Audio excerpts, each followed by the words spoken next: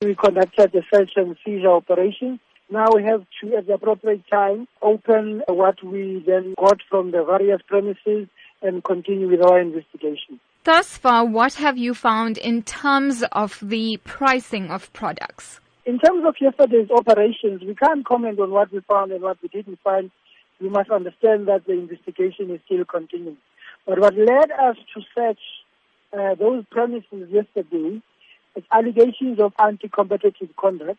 Some agents are suspected to be squeezing out small emerging farmers, particularly blacks, where then they drop their prices significantly in the morning so that they can deplete and squeeze their margins, and then dramatically raise the same prices again in the late morning so that their own margins can be much higher and sell at higher prices to the bigger retailers and buyers.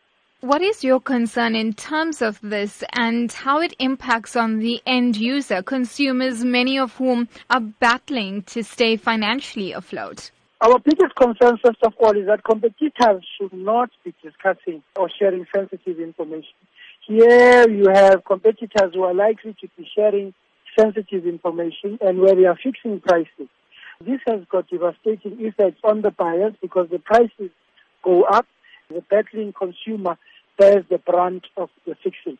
If there are people who may have further information, are they able to contact you as this investigation proceeds?